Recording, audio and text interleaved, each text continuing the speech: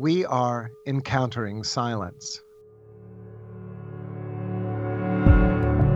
Encountering Silence is made possible by the generous support of listeners like you. Please visit patreon.com/encountering silence to learn more about how you can be part of the circle and share in our efforts to bring silence into our all too noisy world.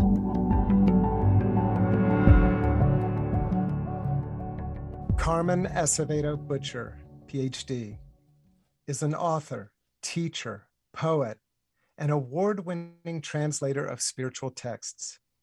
Her dynamic work around the evolution of language and the necessity of just and inclusive language has garnered interest from various media, including the BBC and NPR's Morning Edition. A Carnegie Foundation Professor of the Year and Fulbright Senior Lecturer, Acevedo Butcher teaches at the University of California, Berkeley, in the college writing programs. She is perhaps best known in the contemplative world for her luminous and accessible translation of The Cloud of Unknowing with the Book of Privy Council. Other works of hers include Hildegard of Bingen, A Spiritual Reader, A Little Daily Wisdom, 365 Readings with Women Mystics, and Man of Blessing, A Life of Saint Benedict. Her newest book, Practice of the Presence, A Revolutionary Translation, is a new version of Brother Lawrence's classic. It will be published in August 2022. Carmen, welcome to Encountering Silence. Thank you. It's so good to be here. So to begin our conversation, we'd like to just invite you to tell us a little bit about your relationship with silence. When I think about my relationship with silence, the first thing that comes to mind is I've always had a special relationship with trees. They feel like the keepers of silence. Mary Oliver says how she would walk out into the woods and nature saved her. As a kid, I talked with trees and hugged trees and sat under trees and read books. And I often think about how trees silently talk with each other, as we know scientifically now, but you can just feel it too. And I knew that as a kid when I went out into the woods, that I was entering a community, a kind community, and I could feel that it welcomed me. So even when we were asked to rake leaves in the winter of the oak trees in our front yard, I was the kid who went out there and did it because the leaves smelled so good, the tannic acid of them, and the squirrels were leaping around, and I would find a box and put all the leaves in it and sit there and read. So to me, you have the soughing and the soughing, the rustling of the leaves. So to me, silence has always involved nature first and a sense of stillness. Barbara A. Holmes' Joy Unspeakable means a lot to me because she helped explain to me that my understanding of silence as not being without sound was valid, because I never understood what people meant when they would say that silence was a state of being without sound. Barbara talks about how in dancing or in music, there is an ontological silence. So for the longest time, I felt that I was odd, perhaps I am, perhaps everyone is in a very beautifully godlike way. But then I started discovering all these mystics who had similar feelings. And then I started finding chants that went along with it. Would it be okay if I sang a chant that kind of sums up? Paulette Myers has this, wonderful collection of Quaker chants. So for me, silence is a kind of stillness, whether with sound or without sound, because I don't really understand silence in a binary way. And the chant goes like this. It's a wonderful, simple, beautiful chant. Stillness deep, deep within us. From small beginnings it flows into the living waters, an ocean of God. Through our stillness, God moves.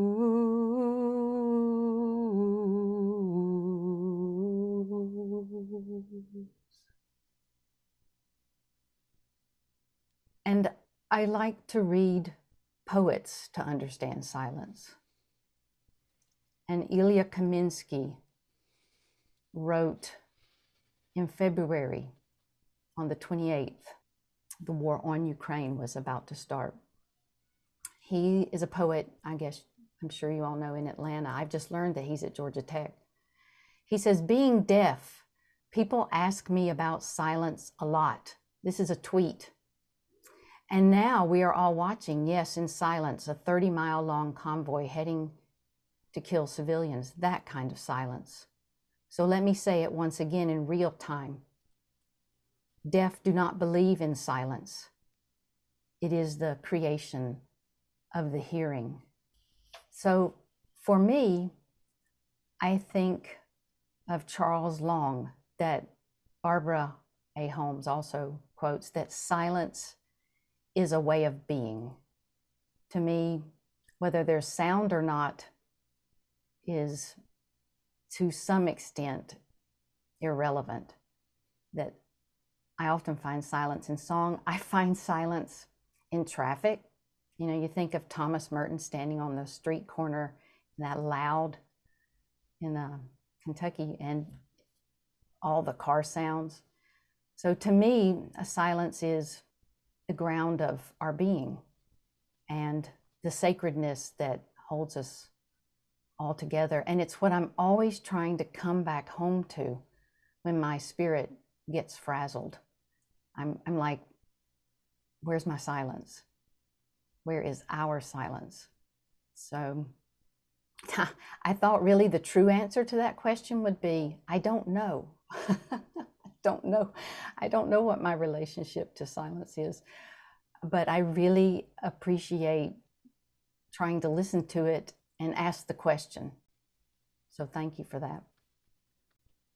Yeah. So, okay, that was great. We can wrap it up. I'm going to just stop it right here. And that was lovely. So thanks for coming to Encountering Silence, everybody. That was an unbelievable answer. I mean, just, yeah, I mean, you had everything in the world in there, and I don't even know where to begin. I think I want to say the interesting insight, and you had about 15 in there, and I kept writing them all down, but that powerful moment there of that tweet of silence is an invention of the hearing. I don't know what that means, and I totally know what that means. And I'd like us to explore that a little bit. If you do you have more to say on that? Because I feel like a whole bunch of stuff that you just said kind of circles in that area. Especially, it seems to get to the crux of the two main topics of silence in our podcast, of somehow a very deeply positive sense of silence, and at the same time, how silence can then be used as such a negative, crushing, destroying silence. And both of them are right there in that quote, that there's this lovely aspect and this terrifying aspect. And as I'm just curious, I don't know if this is for Carmen or for all of us, or if that's just kind of a general comment of there's something really uniquely pithy and correct about that comment. So I really appreciate you sharing it. And if there's anything else to be added, I'd like to hear it from any of us. I'm glad you bring it up, Kevin. That's a really perceptive set of comments. I think the reason that I have sat with Ilya Kaminsky's tweet and even then went out and bought his book of poetry is because you sum it up really well. there's the silence that heals and the silence that destroys, really. And I discovered the silence that heals from within the silence that destroys. And this is something that, I'm 61. This is something that has taken me my entire life to really even begin to understand. I grew up with childhood trauma and violence. And even though I tried to get help for myself, for my family, I was unable to. So my father was violent, and I would go to pastors, and they would say, your mother needs to be more submissive. And my mother is a very, very deeply spiritual woman, very genuinely contemplative, really. And in my own home, this is one reason that I love Mary Oliver so much. Being able to speak my truth or even breathe sometimes was very difficult, because this was a part of my life from the day I was born on. And in the middle of that, you know, Dr. James Finley, Jim says that there are times when God leaves us unprotected and at the same time sustains us through things. So in the middle of a being silenced, I found this, or it found me rather, really is what I mean to say. This wonderful silence found me from as long as I can remember.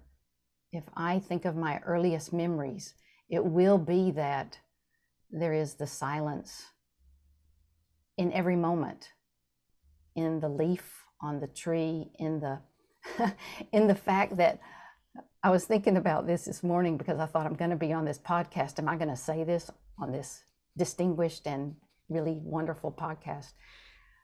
We rescued this cat named Tao, T-A-O. We're not saying it Dow, but he came as Tao. He looks more like a Tao than a Dow. And he had been on the street, so he came to us with parasites. And as I drove his fecal sample to the vet this morning, I was thinking, and the silence is in this little bag. And so I was able to experience, it was a true gift to sustain me, because otherwise I would not have made it. And through my years of severe anxiety and depression, the silence was always there. Such a loving, welcoming, you've got this. And that is inexplicable. But I understand what you mean about the silence that is harming. And in fact, that's one of the, I went and looked this up because I, grew up with undiagnosed dyslexia. So words move on the page. And one way that helps me have words to have weight to them and not move so much is to know their histories. And when I was looking up about all of these different words, one of the things that I noticed is that for silence, one of the definitions in the Oxford English Dictionary is to limit someone in a harmful way. I think the main thing is, and I know you all live this way, but I think we live in a system or a world of binary thinking.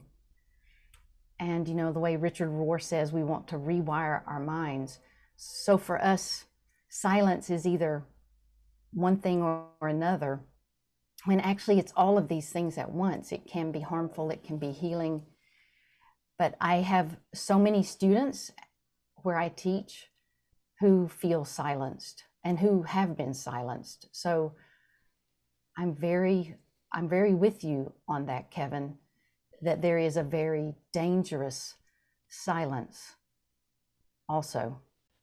I'm thinking right now about friend of the podcast and anchorite Maggie Ross and her work in yeah, just, we're talking a lot about the tensions of silence, right? And acknowledging that the binaries don't work, but the ways in which, it seems to me sometimes the ways in which both toxic silence, negative silence, and positive silence, and everything in between can take us to this space of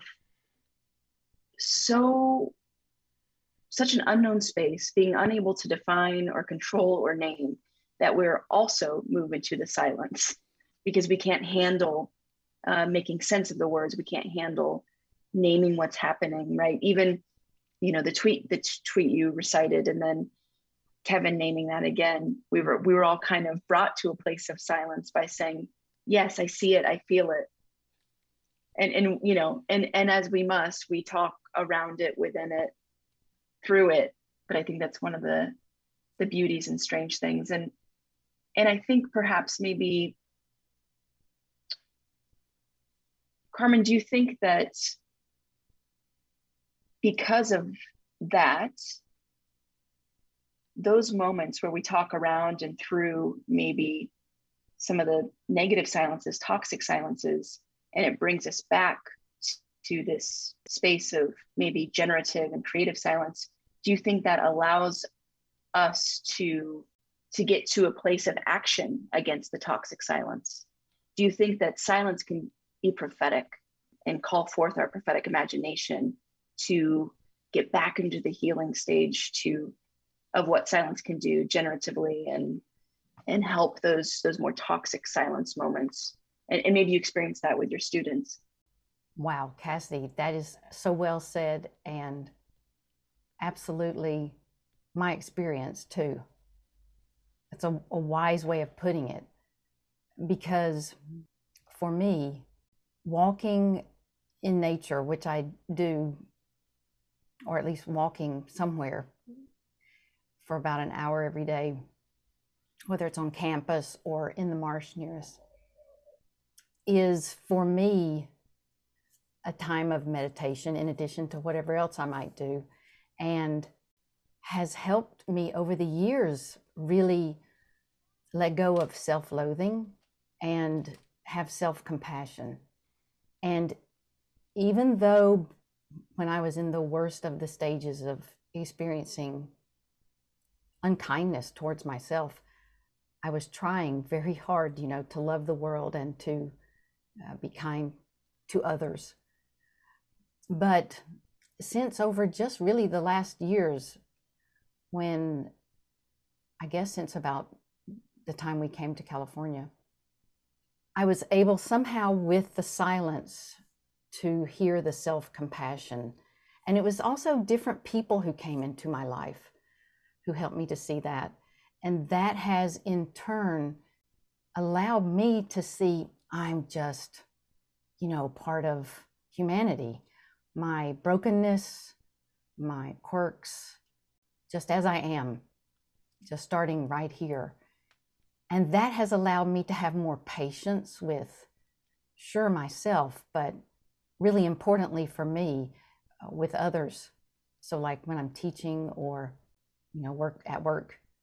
And I definitely think the other thing that the silence does for me is, rather than having the this or that mindset and the successful or not successful, or this worked and this didn't work mindset, new ways really do open up in the silence. But I have to let go of thinking I know something.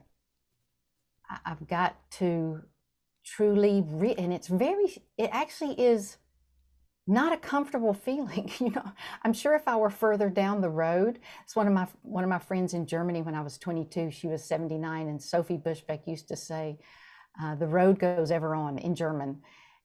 Because I told her, you're so wise and mature. And she was like, oh, Carmen, the road goes ever on.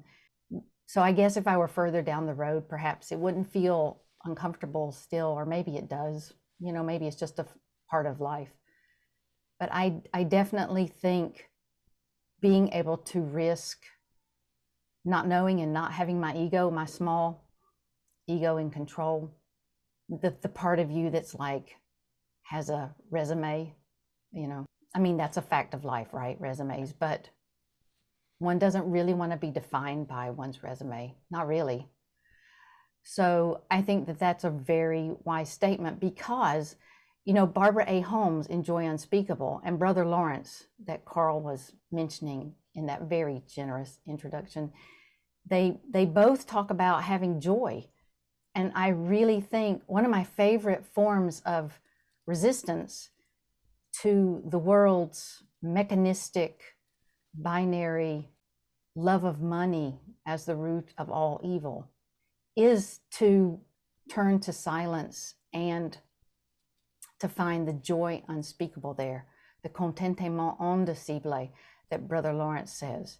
And it reminds me because I have never felt like I've looked to other people as contemplatives, contemporary ones like, you know, you all or just others, Cynthia Bourgeault and others. And I've always, you know, looked up to people who are contemplatives and never quite felt like one. I'm a composition teacher. And yet, thank you so much for asking such good questions because I looked up the word contemplative in preparing for this conversation. And I found out something I never knew. I'm sure you all know, but if you don't mind, I'll just say it. That the con means with, and of course the temple part is temple. But the thing I didn't know is that it's one of two things, possibly.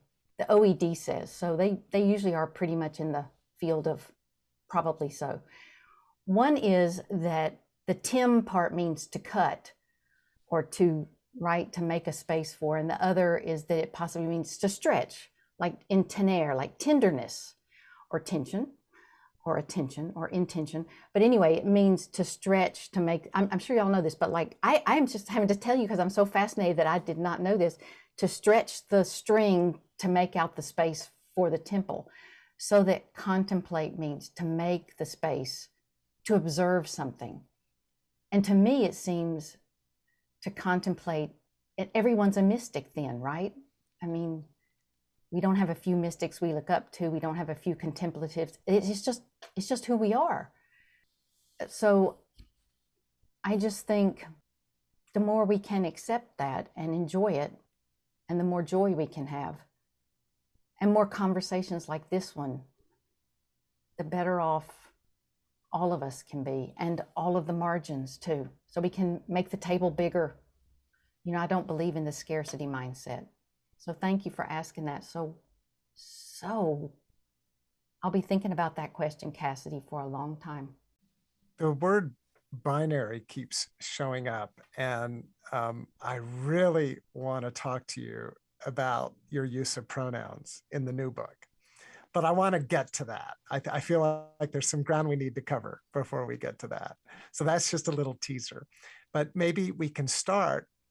Indulge me as I be a little bit of a fanboy, but I adore your translation of The Cloud. It is my go-to translation. I compare all other translations to yours. I love the scholarship that you brought to it, your carefulness in terms of whenever you did a translation that you thought might be controversial, how carefully you explained your reasoning in your notes. It was just a home run as far as I was concerned. So it's just a delight to be able to tell you that. But I also, I also am familiar with your book on Hildegard. You wrote a bio of Saint Benedict, and now you've entered into the Carmelite world with Brother Lawrence. And I'm curious, you mentioned that discovering the mystics for you was something of a homecoming. I'm paraphrasing what you said, but I'm curious, how did you decide which of the mystics you wanted to go steady with? Which of the mystics you really wanted to dig into their work and either write about them, as in Benedict's case, or really get into their words and to bring their words to a 21st century English speaking audience. So if you could just reflect on that a little, I'd be happy. Thank you, Carl. That really means a lot. Your many kind words, more than I can say. So thank you. I hope it's not too disappointing, but I never had a grand plan. It's one reason I like Brother Lawrence, because he talks a lot about stumbling, and the fact, of course, that that means even more with him because he was a disabled veteran and he did limp. But the fact that he brings attention to how he stumbled through, I really did stumble through who I was going to translate. I really made it up as I went along. And I started with Alfred of Inisham. And the way that happened will sum up everything. So if I can just tell that brief story. I was in graduate school, and it was time to do a master's thesis. And I never did understand, and I know, Cassie, you've just done another degree, and I know all of y'all doing different things degree-wise, but I never did understand academic inquiry. And I don't say that to say that all academic inquiry isn't important. I'm just saying I didn't understand it. So when I was told I was supposed to make a, sort of unique contribution even as a master's degree student, I was like, I don't have any, that didn't feed my soul. I was really needing something that fed my soul. So I couldn't think of a new reading of Moby Dick or, something like that. I didn't really feel too bad about it. I just felt frustrated. It didn't make me feel less than, but it was frustrating because I did want to get the degree, And one day I was in this professor's office, and I had taken Old English with him, and we had translated Beowulf. So I cut my teeth on Beowulf, and I loved, so we'd have passages like when Grendel comes off the moor and he's, looking for a snack, which unfortunately is going to be one of Hrothgar's men. And the language went like this: Tha kom of mor under mistleotham Grendel gongan godes iraber. Munta se manchata manakuna sumne basiron in selatham hand wood under woknum to thesta he ween wretched gold se lagumina yaros with se fatum fane rather after thorn on fagna floor feon tredo da eo de ichremod him of iam stod lie likost leost unfire. So I was gone, and I learned some songs in Old English. I learned, some songs, and then I made up some tunes to them. It really fed my soul. So I was in this professor's office, and he was like, how's it going? I'm like, fine, but I just can't think of a thesis. And so he was pulling books off his shelf, just kind of randomly, the way life works. And he reached up to this far away shelf, really high up, the shelf where all the really ultra nerdy stuff was. And he pulled this tome down and he said, well, there's Alfred of Inisham, and there's a lot of his sermons that haven't been translated. You can maybe translate those. And something in me went, oh, that could be fun. So who says that, right? But that was and so what was so fun about it was the fact that I was also reading the Bible through with these commentaries that one of them I just found somewhere. And the reason I was reading the Bible through during graduate school, in fact, I thought I'm going to flunk out of graduate school, because, to flunk out of graduate school means you make some B's or something really bizarre. They might not want you to hang around. But I was reading the Bible and these commentaries so much because I was brought up in the evangelical tradition, Southern Baptist. And women weren't really equal partners. During the church services, the women were in the nursery.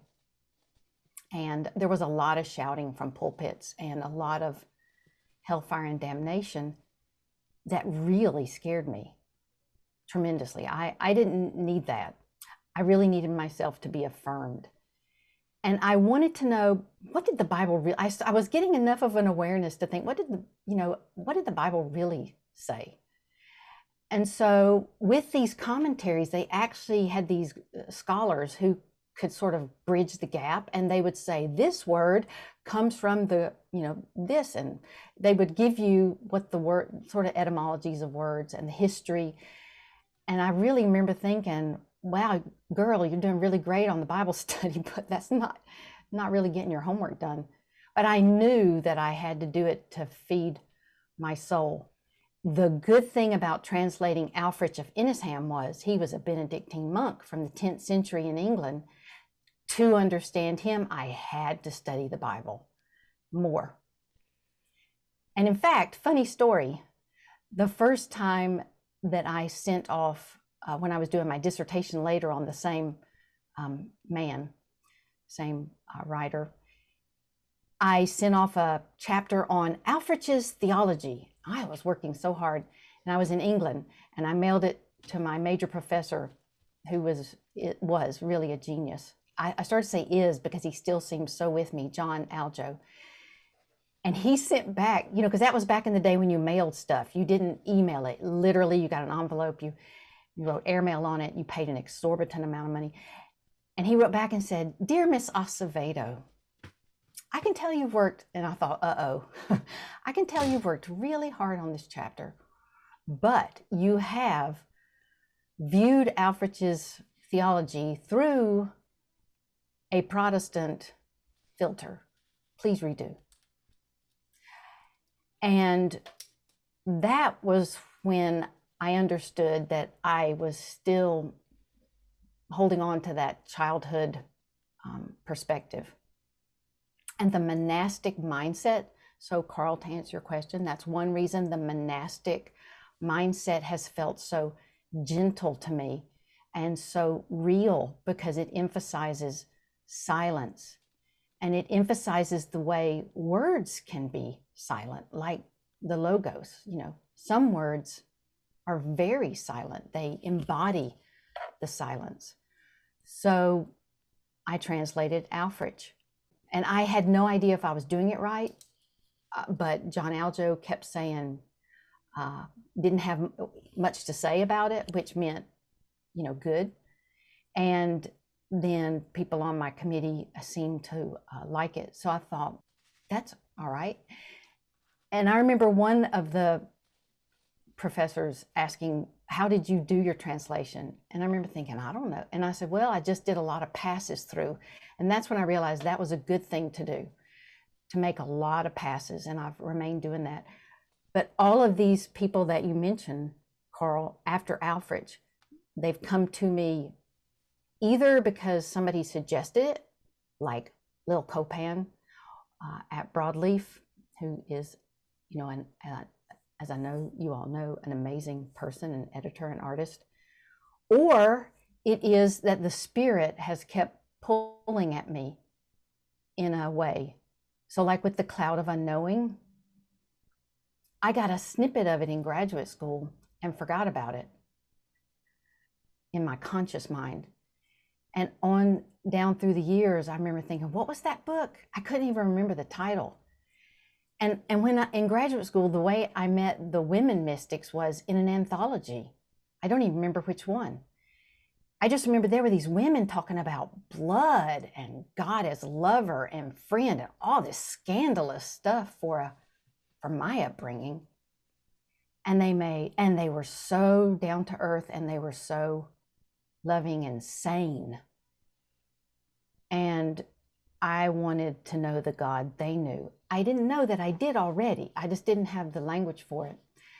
So when I finished one book that Lil had suggested, I felt this pull to go back and find that book, whatever it was. I couldn't even remember what it was.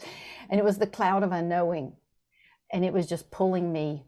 And I think, to be honest with you, the reason I was pulled to it was I was looking for ways to be healed. And The Cloud of Unknowing was a real meditative experience in translating it. And the same was true with Hildegard. And the reason I did Hildegard was because my favorite teacher in college loved Hildegard.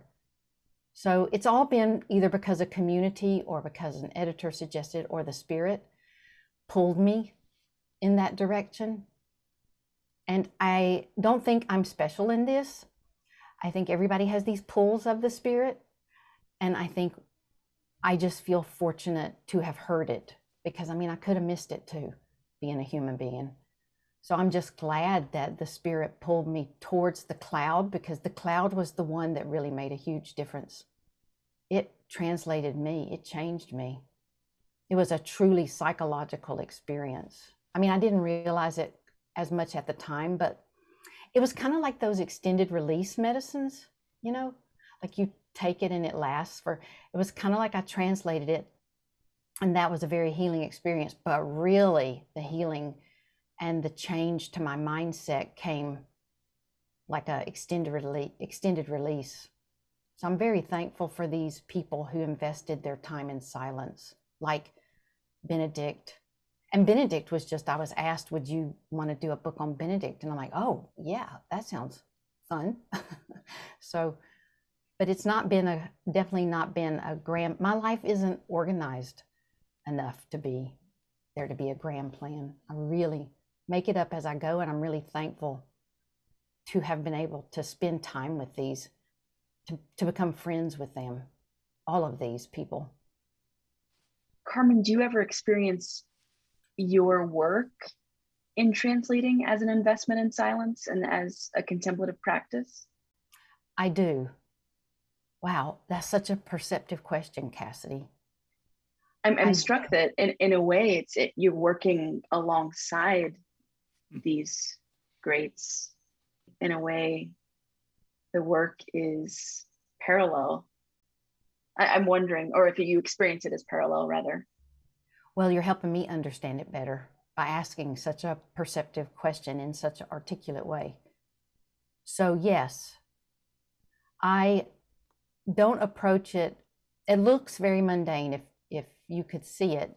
The environment around it isn't always, I mean, you know, there's messiness, but I don't sit down and light a candle. I'm sure some people do that and that works. I often think of Toni Morrison, how she said she would get up and she had her little yellow pad and her pencils, excuse me. And she would sit and have like a cup of coffee. And as the sun rose up, there was this moment. So I really relate to that. I don't have candles. I do have a bowl. I like to play some, but I don't have a ritual. The ritual is to get up and to be like, okay. And often when I get up, I'm very scared. You know, being scared is a part of my life that I live with and use as my fuel, as Pema Chodron might say. You know, it's part of my practice. And I get up, and when I was doing like Brother Lawrence, or when I was doing The Cloud of Unknowing, those are the two big ones that I remember. For Brother Lawrence, I would go upstairs, because that's when I was working upstairs.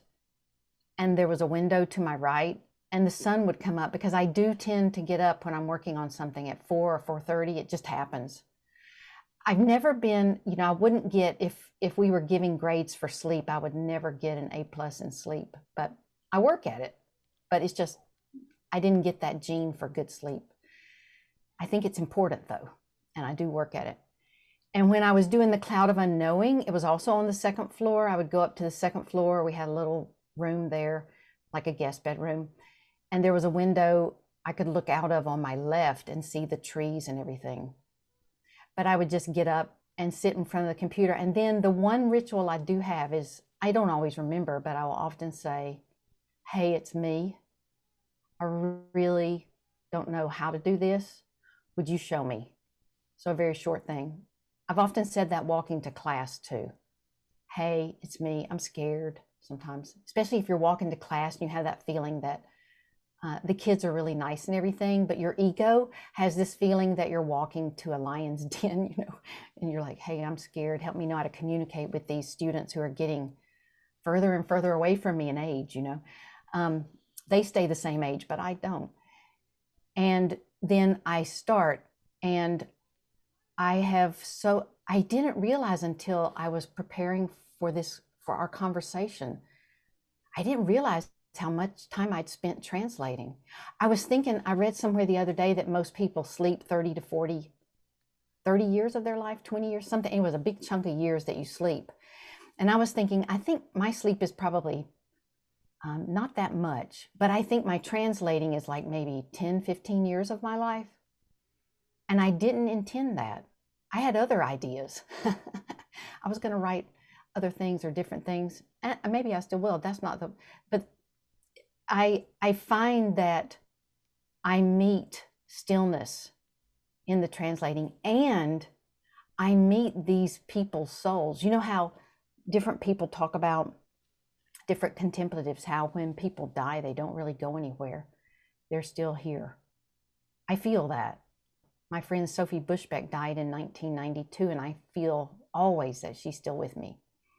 And when you're translating, I think Jhumpa Lahiri says in Translating Myself and Others that translating is the most intimate, most active form of reading you can do.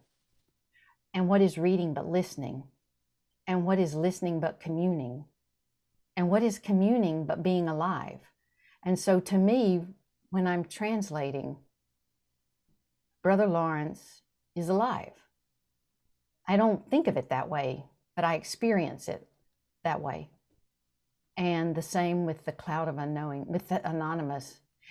And so also to look for just a moment at Carl's question again, all of these people that I've been fortunate to hang out with, they all share this love of silence, and they know how to stabilize it in their lives. They know how to establish the habits where we can touch the silence, let go of enough of our ego stuff or worries or thoughts, and commune with the silence.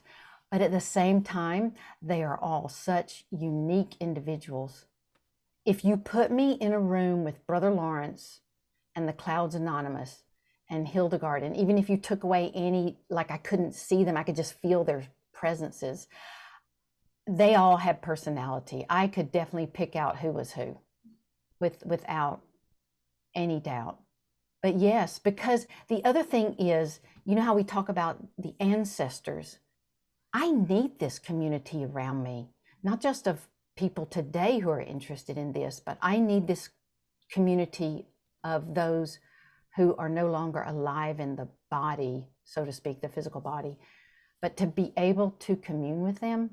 And you can do that, I think, reading a book also, but there's something about translating where you take their words into you, and it really is like a communion service, like where you have the wafer on your tongue, but instead you have the word. So like amour, like seeing Brother Lawrence's amour so often, and it becomes a part of my supper, like, you know, the Lord's Supper, it becomes really a part of my communion. So you're all that just to say you are absolutely right, and I've never thought of putting it that way, Cassidy. So thank you for asking that. Thank you for also in your answer honoring the ritual of getting up, because I think that for those of us, including myself, who deal with any kind of mental health issues or depression or anxiety, that is to be honored. That is something, getting up. Can I tack on one thing that reminded me of? Yeah. So one of the things that Father Thomas Keating talks about, and I know also Dr.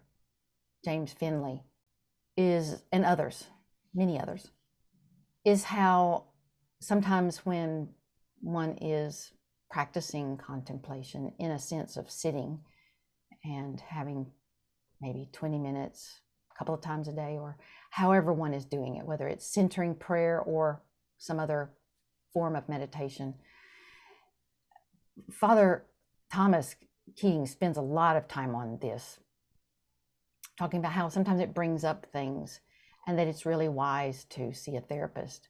And I have been very helped, you know, brings up stuff from the unconscious, brings up past trauma that is still resonant in us. And one of the things I really respect about Jim Finley's work is how he's taking the contemplative tradition and seeing how that works also with therapy to heal trauma. And so one of the things I'm really grateful for was and has been the opportunity to be in therapy. And one of the things I'm really thankful for Generation Z, the ones I teach mostly now at the university, is that they're like, I'm in therapy. I'm like, yes. It's like, because I was raised that if you were having a tough time, then you weren't, and maybe nobody ever quite said this, but sometimes they did, but it was kind of an understanding that you weren't praying enough, or you weren't reading your Bible enough, or you just weren't holy enough, weren't good enough. We're all human, and having the help of a therapist. I remember I went to Scotts Valley once, in Arizona, to lead a retreat there. And it was a retreat of counselors, which made me feel, oh, so why am I here leading this retreat? And a really cataclysmic event happened that weekend. I won't bring up what, but it was a shooting. And I remember all of the therapists saying, we're in therapy too, And I was like, right.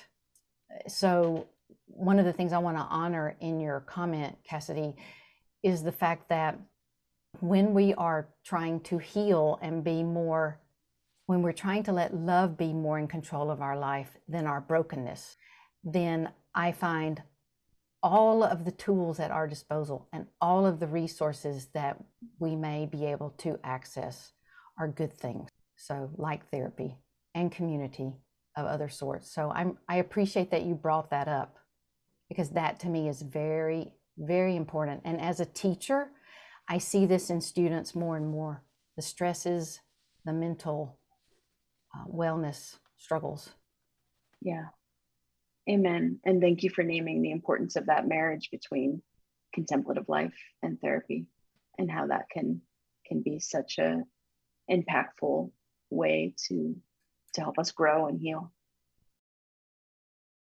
Our conversation will continue after this brief moment of silence. Please take a break with us and be present in this short period of silence.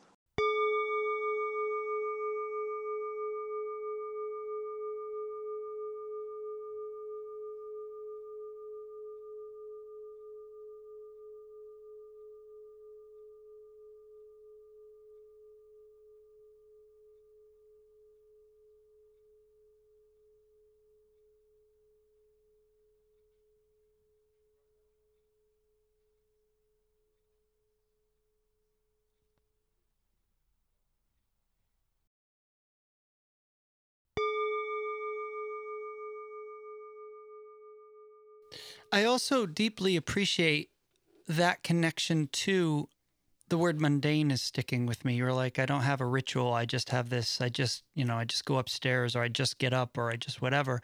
And this conversation here, furthering with therapy, I think it's really important. And again, I'm trying to get comfortable with the idea of myself of I don't know. It's I spend so much time in academic realm that I'm supposed to know things. And when you start to do this research of thinking and looking into stuff, and I come up with this grand theories of like, oh, this is what it was like in the past, and this is what it's like now. And I don't know. I don't know what it was like in the past. I don't know what it's like now. But I keep wondering about, it keeps coming up for me, and I think it's important. I don't know what it was like in the past. I assume maybe it was different. But there's something about our culture and this cultural moment that we've grown to a place where I think it is important for us to make these connections. Some of these things have been broken away, of the mundane, the living, the therapeutic, all that kind of stuff needs to be seen as something intrinsically important, that we are all contemplatives, and that you don't have to sit down and make some rigorous ritual of lighting a candle and chanting, and spinning 5 times in a circle and saying magic words before you start your practice. The mundane is the practice. It is the practice of the mundane. And that would mean get up today, brush your teeth, do what you need to do, go to therapy, do your translation, be yourself. And I try so much. I notice that now with my students too. COVID really brought this out, but even before COVID, I was noticing more and more. And as time goes on, I've been teaching long enough that the students I remember from 10, 15 years ago are no longer here. They're very different. And the brokenness and the pain I see in my students, and they're trying so hard to just be students, Just get the degree so I can go get a job or whatever. And they can't be. They try so hard, but they can't be. And so for us to give the space where we can just say to people, look, you are a contemplative. Thinking is contemplation. There is a contemplative piece. Being present with your cat is being contemplative. Hanging with the trees is being there are moments of silence here all over, and let's not ignore those. Let's call them out. Let's notice them, because I wrote down, and it's just going to spend all this time, Carmen. I thank you for this, the gift you gave to me today. I'm thinking about it is in the brokenness and the pain in the destruction that the positive aspect of healing and love and silence comes forward, and that I don't have to run away from my brokenness. That it's okay. It doesn't feel okay and it hurts, but it's okay. And in that space, something else can be birthed. That's just powerful to me. And I think I think it's so simple and almost trite to be like, just get up today. You know, what are you supposed to just do your thing? And on one level, with a certain kind of consciousness, that means you can skip right over it. But with another kind of awareness, just getting up today is the most profound thing. And it's both at the same time, and neither.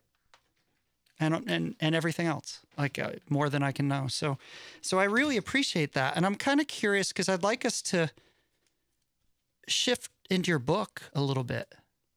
I'm kind of curious, what is the gift for Brother Lawrence for us? What did Brother Lawrence offer you? And what are you trying to offer to the world through this book? What does Brother Lawrence have to say to us? First, I want to say I hear you. What you just said was beautiful. I hear you for the students.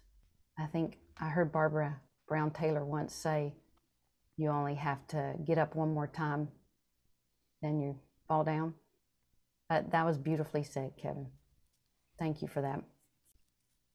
Brother Lawrence is authentic. What he gave me was 3 months of calmness and more. But I want to look at those first 3 particularly, because it was in April, May, June, July. Actually, it's more than 3. But I just remember this sort of like a cocoon of 2020. This was the first summer of the pandemic. And Lil Copan said, want to meet and talk books? We did. And at the very end, she said, or you could maybe look at Brother Lawrence to translate. And something went off in me. Something lit up. And spending time with him, because I wasn't sure, will his theology be healthy enough for me to have that intimate experience with in translation. So I started with his letters and his spiritual maxims, and then his letters that he wrote, his journal. And I just love him. He's kind. He was living in 17th century France during a century very like our own. Had King Louis XIV, it had authoritarianism, it had inequities, it had plagues, it had climate crises, it had a little ice age, it had famine and poverty and collective deaths because of all these things.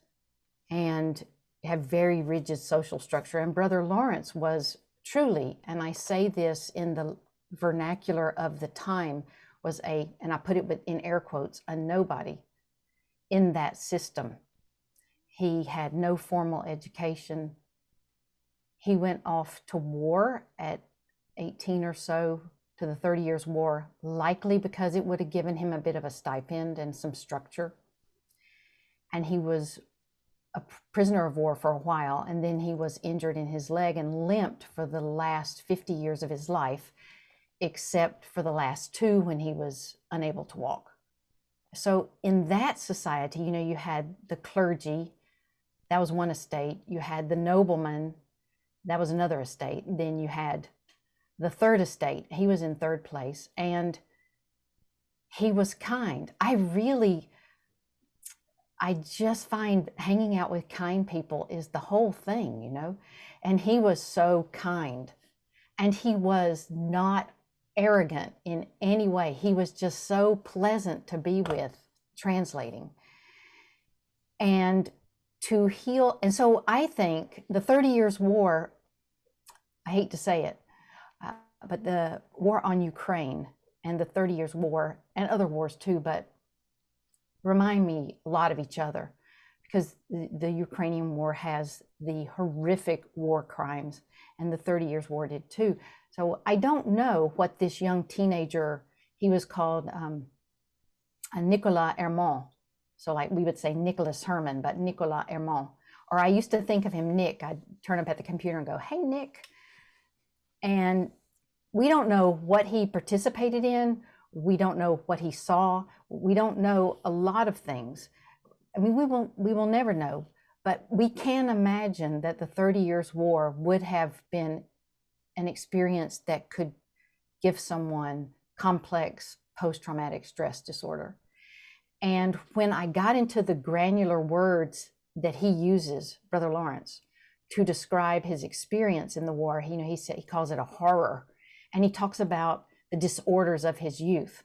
I mean, that could be anything, but we do see that he seemed to have had much psychological pain from it, in addition to, so the limping that he had the rest of his life as a disabled veteran was indicative, was like symbolic of the pain he had inside his self. And he tried a lot of things and failed at them. Who doesn't relate to that? I worked at a big box store. Not that that's a failure, but what I mean is it was hard. He did things like he was a valet. He didn't succeed at that. He was tried to be a hermit, and he didn't succeed at that. And then he had an uncle who was a lay brother in the Discalced Carmelite order. So eventually he decided to do that. So he had no grand plan. He was just bopping along. And he was able to, even during the first 10 years in the monastery in Paris, because that's where he was, he had a dark night of the soul. And even then he was able to develop this prayer, this practice of the presence that he called it, very much based on Teresa of Avila and Juan de la Cruz, John of the Cross, of pausing and returning to love. And he did it so often that he ended up having the last 40 years of his life being unbroken peace, whether he was working in the kitchen, which he disliked. And it's interesting to me, nobody before has really noticed that he really disliked. He says he had a natural aversion to working in the kitchen. Nobody's quite noticed that, but I've worked in the kitchen a lot. And I know sometimes I've come to where I mostly, enjoy it. But when I was younger, I was like, oh, and I'll have to do, but he was cooking for a restaurant of 100 brothers. And he was assigned to that. He didn't like it, but he learned to do this mini dialogue with love or God, or however one thinks of this mystery. Every time he was cutting carrots, he would return to love. He might say, oh, I've got to make the soup. I'm not sure I know how to do it, or something. Or he might say, I'm really grateful to be able to see today. Or I'm really frustrated with that brother over there who seems to be annoying, And he worked in the kitchen, then he was the sandal repairer, but he came up with this very simple practice of the presence where he just returned to love in his mind and developed this deep abiding calm. And so, Kevin, at the very bottom of the book, what I found on every page was love, love, love. That's also the answer to Carl's good question. All of the people I've translated, all they're ever about is love. Love, love, love, agape. They keep coming back to love. And in that is the calm. So translating Brother Lawrence, I got to spend time with someone who's calm. You know how it is when you meet someone who's very calm and their soul imprints on you somehow, and you walk away. And if you're like me, the first thoughts are, ooh, I said this, that was wrong, or I'm not like that. But then when you realize they're actually kind and they're not judging you, that's you judging you, then you realize I could have more of that calm like them too. It's for everybody. It's not just for that person. They're not a guru. It's for everybody. And Brother Lawrence has that ability down through the centuries for 300 years for us to spend time with him and come away going, that calm, I want more. He holds space for a huge amount of calm, and he did it in days not unlike our own. So that's the thing for me that I came away with. And the other thing is he has a lot of feminine energy in his theology. So he talks about prayer as being nursing God's breast. And that was a very not unusual image for his day and his circles. So, and he also, at one point, he's writing someone and he says, you know, often I turn to God and say, look, I've really messed up and I'm sorry and I need forgiveness. And he says that God sets the table. It sounds like that George Herbert poem, that Love 3, I think it is, or something. And he says, God sets the table and serves me with his own hands and doesn't even bring up what I did wrong and doesn't talk about my forgiveness, just does the mundane thing, Kevin, to bring up that. It's a favorite word of mine too. Does the mundane thing of doing the feminine thing of serving him, Brother Lawrence. So and the other thing is that, I don't know if I sometimes despair a bit, you know, I have no hope. I sometimes think, I read the news and think, oh my. And Brother Lawrence, the more there was reason not to hope, his friend Joseph of Beaufort says, who was his first editor, the more there was reason not to hope, the more he hoped. I want to have more of that. And he helps us find that, Brother Lawrence. So that's what he does. He's authentic. Thanks, Carmen. So I want to build on that. And to pitch my question, I want to talk about my experience reading your translation, Practice of the Presence. And I'll preface it by saying that one of the things that I try very hard to do in my life is to be, you know, radically affirming of queer folk, of LGBT folk. You know, on this podcast, we've interviewed at least one, maybe more than one, non-binary persons, you know, so honoring people's preferred pronouns. You know, it's just, to me, that there's not even a debate there. That's just what we do. So having said that, I'm going to tell on myself now. When I read your book, I bumped up against you're using the singular they for God. And when I bumped up against it, of course, my inner dialogue was, well, you radically affirmed the singular they. You've been using the singular they, you know, myself as a writer since graduate school, and you and I are the same age. So back when God was a boy, you know, is when I first encountered the singular they, or maybe I should say when God was a girl. And so it was this wonderful journey for myself in acknowledging kind of my own transphobia, my internalized transphobia. We're always on, what is your comment, the road goes ever on, but this journey of, you know, deconstructing our internalized homophobia or transphobia, non-binary phobia or whatever. It's an ongoing journey. So of course, you know, the good news is that the more I sat with this and the more that I breathed through it, the more I came to really value that this was part of this book's presentation of Brother Lawrence. So I was just hoping you could maybe share a little bit about your journey there, and maybe in your dialogue with Lil or just your own internal dialogue, how you came to respond to God or through Brother Lawrence, seeing God's preferred pronoun being the singular they.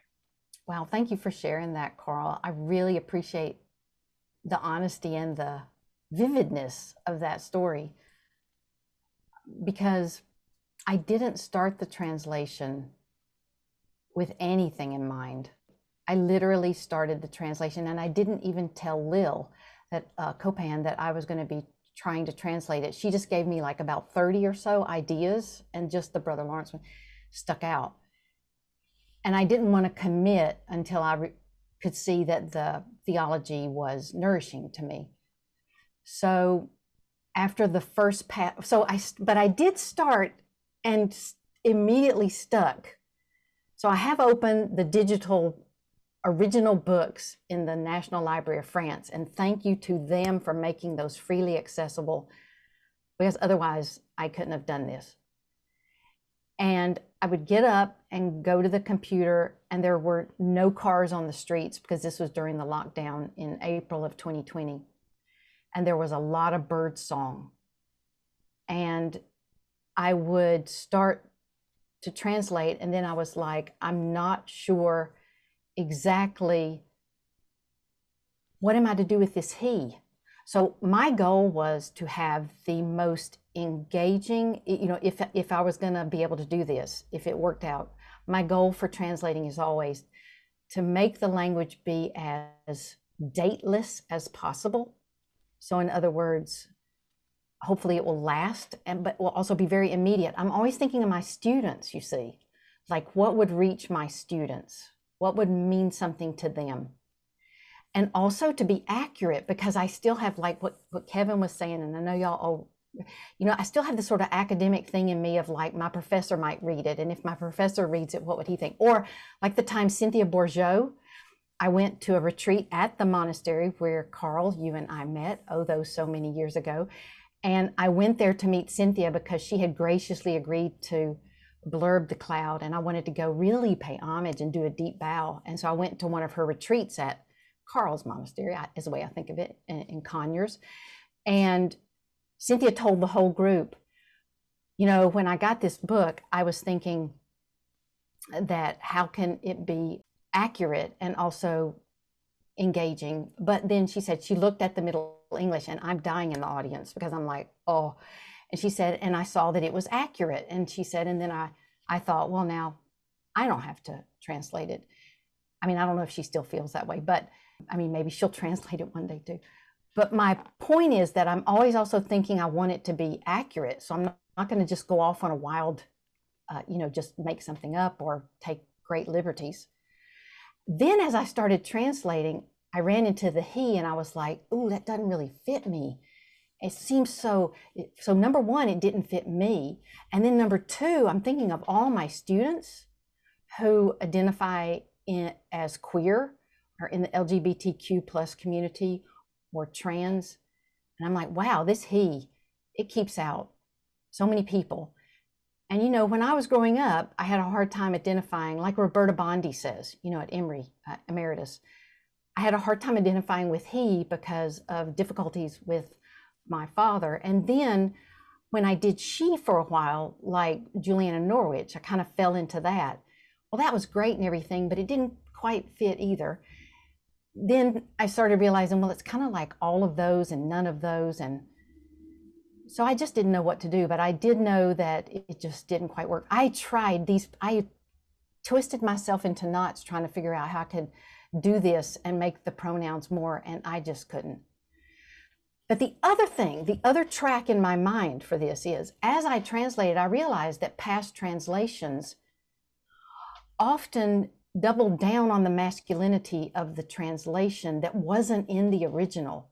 So for example, tous for all, the TOUS, would be translated men.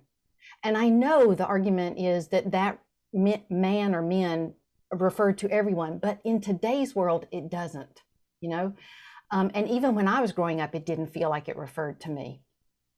So I always felt left out of the language of religion growing up.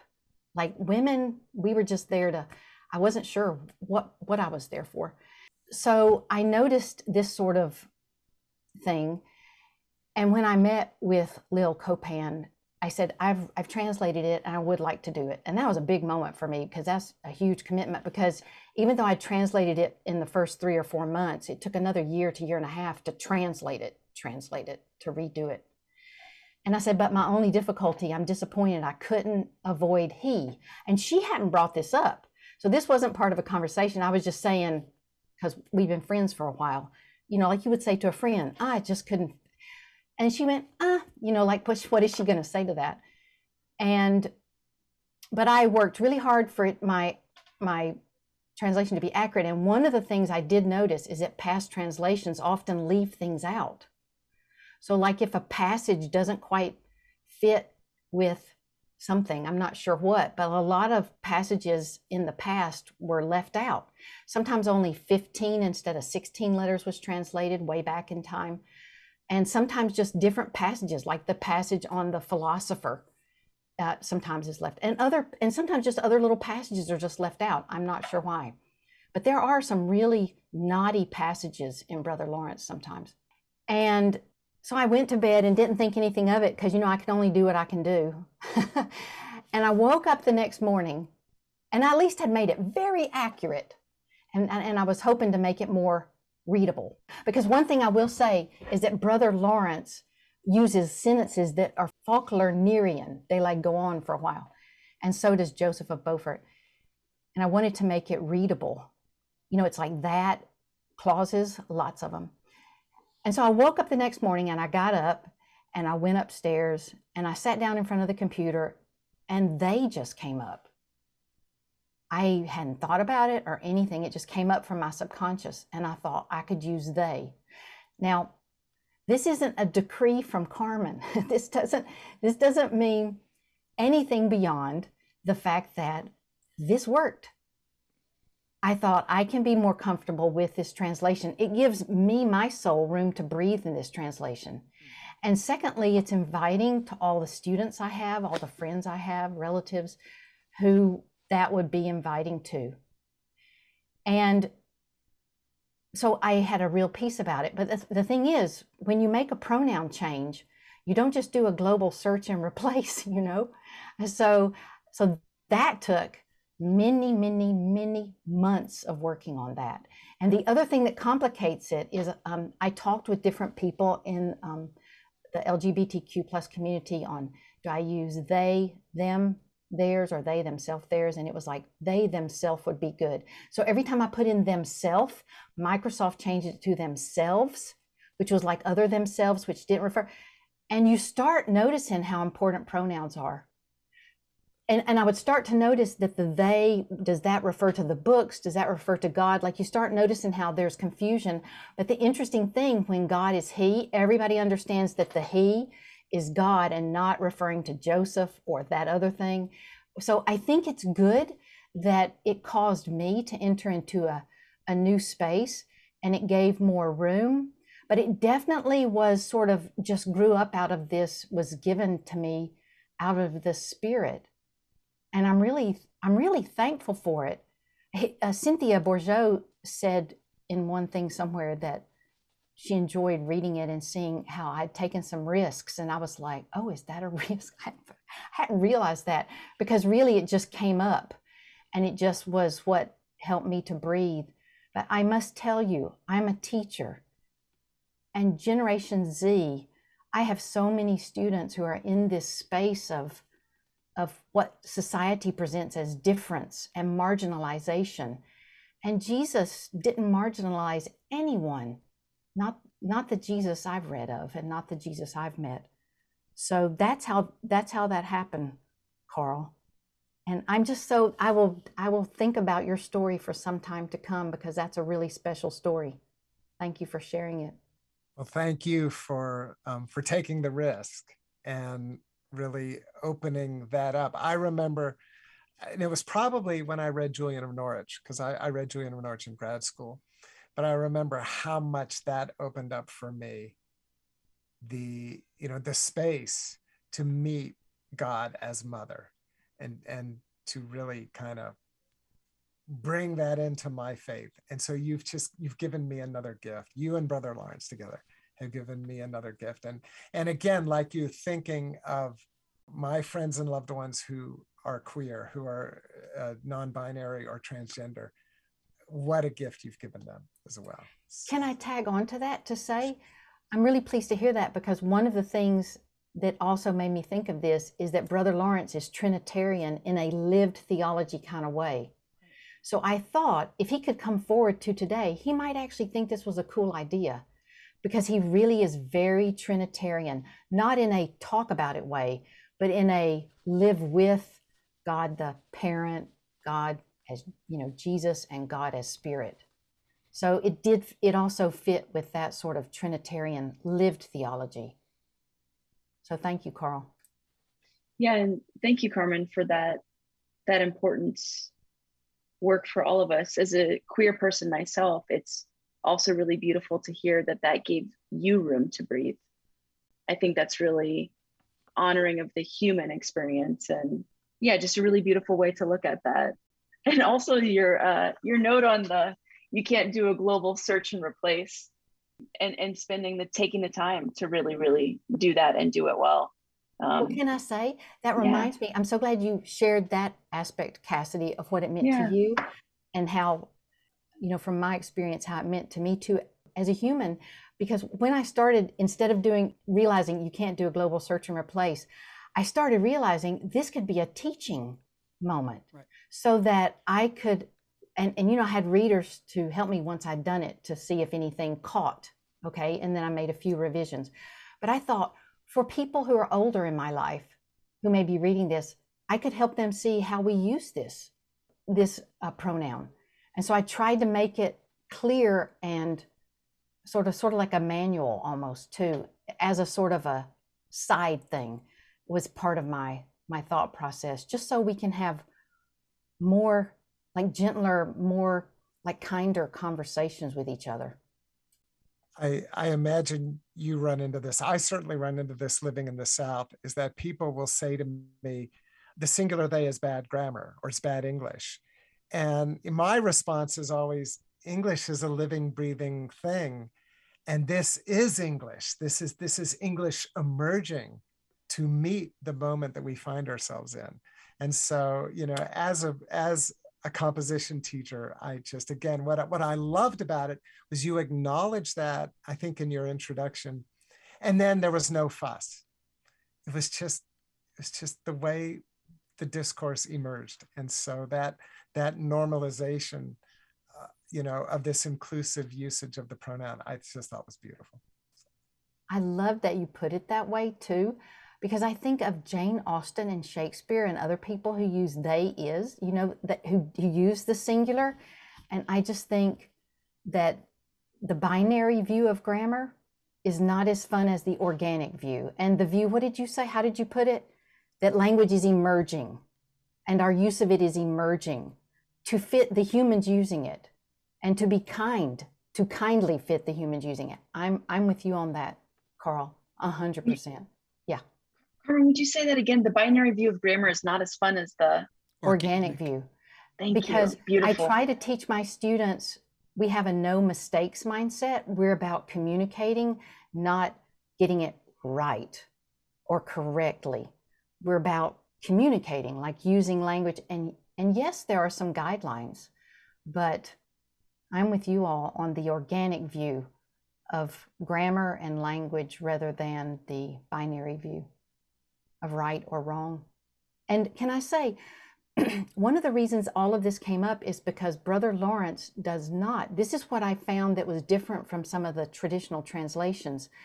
Brother Lawrence does not have a binary point of view.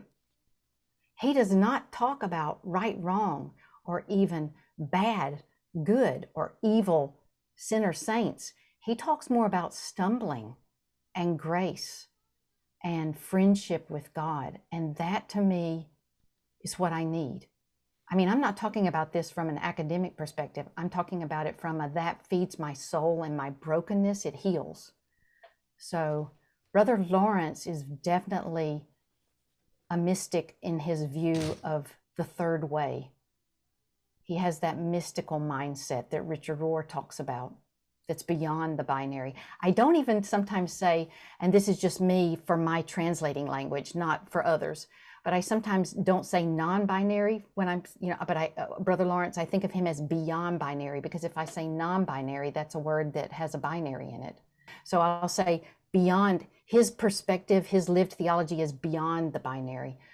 But he is definitely, you feel you could tell Brother Lawrence anything and he would welcome you and help you. He's very accepting of human nature and very loving. this is glorious here. I feel like this is almost your comment of there's no find and replace all for pronouns or whatever. It turns into like a Zen koan, because really, or even thinking grammar or what here's what we're talking about is, sure, you need a certain set of rules and regulations in order for us to understand each other and to have a similar language that we all understand. Because if there were no rules, dog means cat for me, and it means bird for you, and it means fish for them. Like, no one knows what we're talking about. So we need some order. But the issue that you've just raised is, and I think what Carl was talking about too, is that we all seem to, and I know I do, language shapes our reality. So then what happens is we start to say, well, because I say he all the time, or she all the time, or whatever, about God, about soul, about tree, about anything, that starts to really limit. And it stops, as you said, it stops relating. It stops communication. It stops me from actually seeing what arises. Now, instead of seeing what arises, I'm implementing something. I'm saying it has to be this. Get in that box. And that's the problem of, hey, we need a balance to have some rules. So we got some rules of the road. So we're all going in the same direction and no one crashes their car. Okay, that's fine.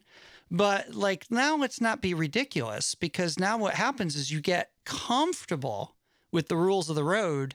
And then you say to people, well, now I'm crushing you with those rules. And so then grammar becomes a crushing tool. And I just really, really appreciate this sense. Like you just said, Brother Lawrence gives us this gift and you've offered it doing the work. I was reminding, this is about communication. This is about relationship. This is about loving. Let's stop with the binary of yes, no, right, wrong, in, out. Let's talk about something else. I remember a couple years ago, in grad school doing some academic work, and I was writing a paper, and at the front, the author wrote just one phrase, and I was like, where's this? And all they wrote at the front, you know how sometimes there's acknowledgments or they put a quote of a poem or something. It was opening right before the title page. It just said right at the front, and it said, not to prove, but to discover. And I thought, well, there it is.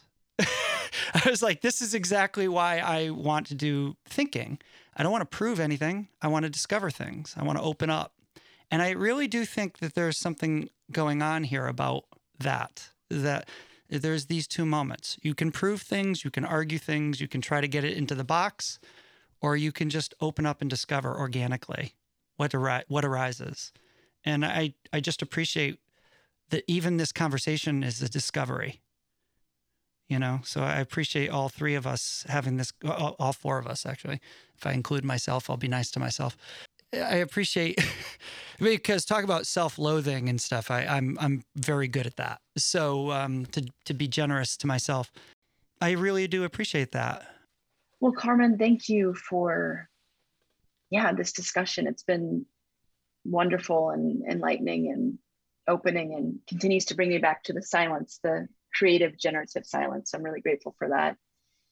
And speaking of going beyond the binary, we love poetry here, and poets seem to do that quite well. So I'm wondering if you might have a poem or a poet that you might like to share with us. Thank you, Cassidy. I do. Poets feed my soul. Recently, I was listening to Dante's Old South, and Ashley M. Jones was being interviewed. And she was a new poet for me. Everybody else has already heard of her, I'm sure. She's the youngest and the first Black poet laureate of Alabama. So made poet laureate at the age of 31. And I was thinking about how y'all talked about the silence that is harmful, and how I didn't really, even though I lived in Virginia for some time and used to go to Monticello a lot, I never heard of Sally Hemings until maybe about 2018, who was lived from 1773 to 1835. And I will put this word in quotes because one of the historical records names her as Thomas Jefferson's, quote, concubine. And if you go to Monticello.org and Sally Hemings, or just Google those, there's a lot of good information there. But Ashley M. Jones writes, I've read several of her books now, and she writes amazing poetry. And this one is called What It Means to Say Sally Hemings. So my thought was, Sally Hemings has been silenced all these years. And she wasn't even free when she died. Her children were set free because of the deal that she made with Thomas Jefferson. So here's the poem. What it means to say Sally Hemings.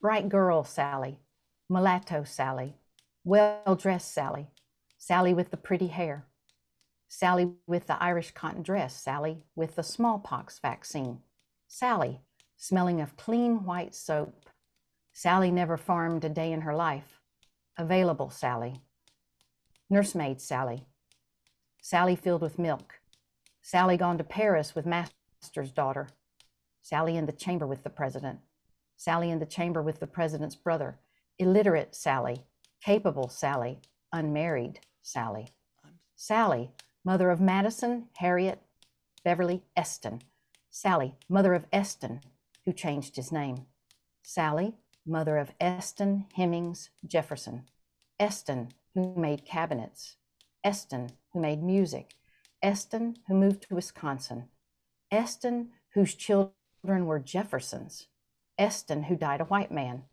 grandmother Sally of the white Hemingses, infamous Sally, silent Sally, Sally, kept at Monticello until Jefferson's death, Sally, whose children were freed without her.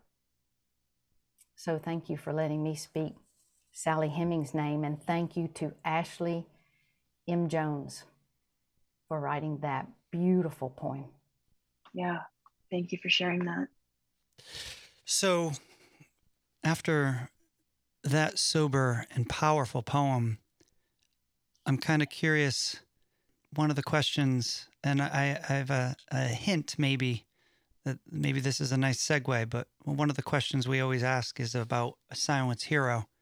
And you've mentioned poets a bunch of times, and I'm wondering, is there a poet silence hero, or is there somebody else? But that's the question we always ask, is who would be your silence hero, and why? Thank you all for asking me that question. It will reverberate through me the rest of my life. Who is my silence hero? There have been many, but one I've lived with a lot my whole life is Mary Oliver. And I sing her, sometimes I walk through the marsh and set her poems to music, just for me, really. And one of my favorite, she looks at prayer as attention, right? And it doesn't have to be something big and famous, she says, paying attention. Just pay attention to the iris in your yard. Like you were saying, Kevin, the mundane. And one of my favorite poems of hers is, because I always have striven with my upbringing and just my temperament too, to try to be good, whatever that may mean. And she has the poem, The Wild Geese. I'm not going to do all of it, but just the first of it. You do not have to be good. You do not have to walk on your knees for 100 miles through the desert repenting. You only have to let the soft animal of your body love what it loves. And then she brings in the community, tell me your grief and I will tell you mine. And sometimes, and I guess this would be a good thing for us to end our conversation on, which has just meant the world to me. Thank you all. I watch our cat Tao sleep and I think, dear God, please make me a mystic like Tao so that I could sleep like Tao. That's my goal in life, really.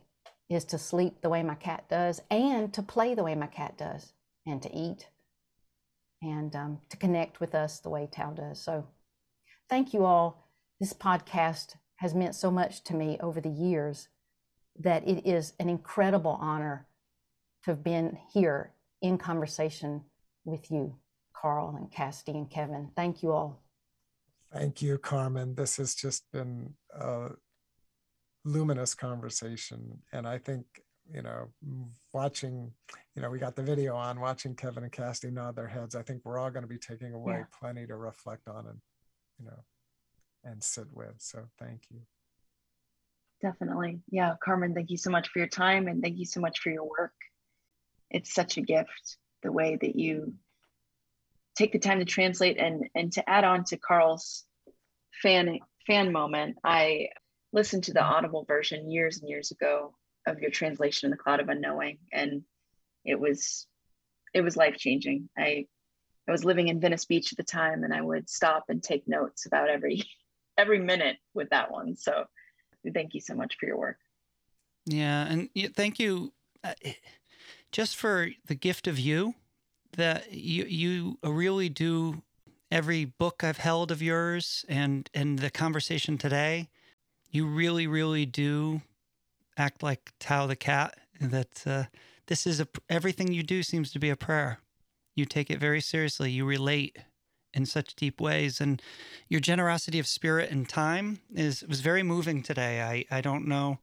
I apologize that your words moved me to tears a number of times today, and I've taken notes. I'll be thinking a lot about what you said. So really, you offer in such generous ways, and I just want you to know that it's very, very appreciated, and we thank you for your time and for being a listener of the podcast. It's actually a little embarrassing to hear you say that you listen for years. I can't believe it's been years, but thank you. I loved it. I loved every moment. Thank you all for your generosity. Means a lot. Feeds my soul. Thank you for your community with me and everyone out there listening.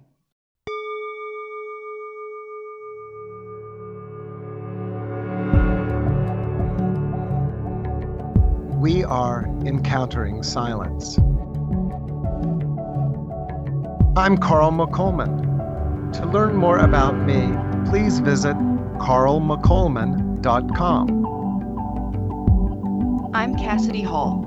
Find out about my work at CassidyHall.com. I'm Kevin Johnson. My current website is kevinmichaeljohnson.com. Please visit the podcast's website at encounteringsilence.com, where you can learn more about each of our episodes and find links to purchase books and other resources we discuss on the podcast. When you make a purchase through a link we provide, the podcast receives a small affiliate commission from Amazon.com. Thank you for doing so. Please also visit patreon.com/Encountering Silence to learn more about how you can be part of our circle of supporters and share in our efforts to bring meaningful conversations about silence to our all too noisy world. Thank you.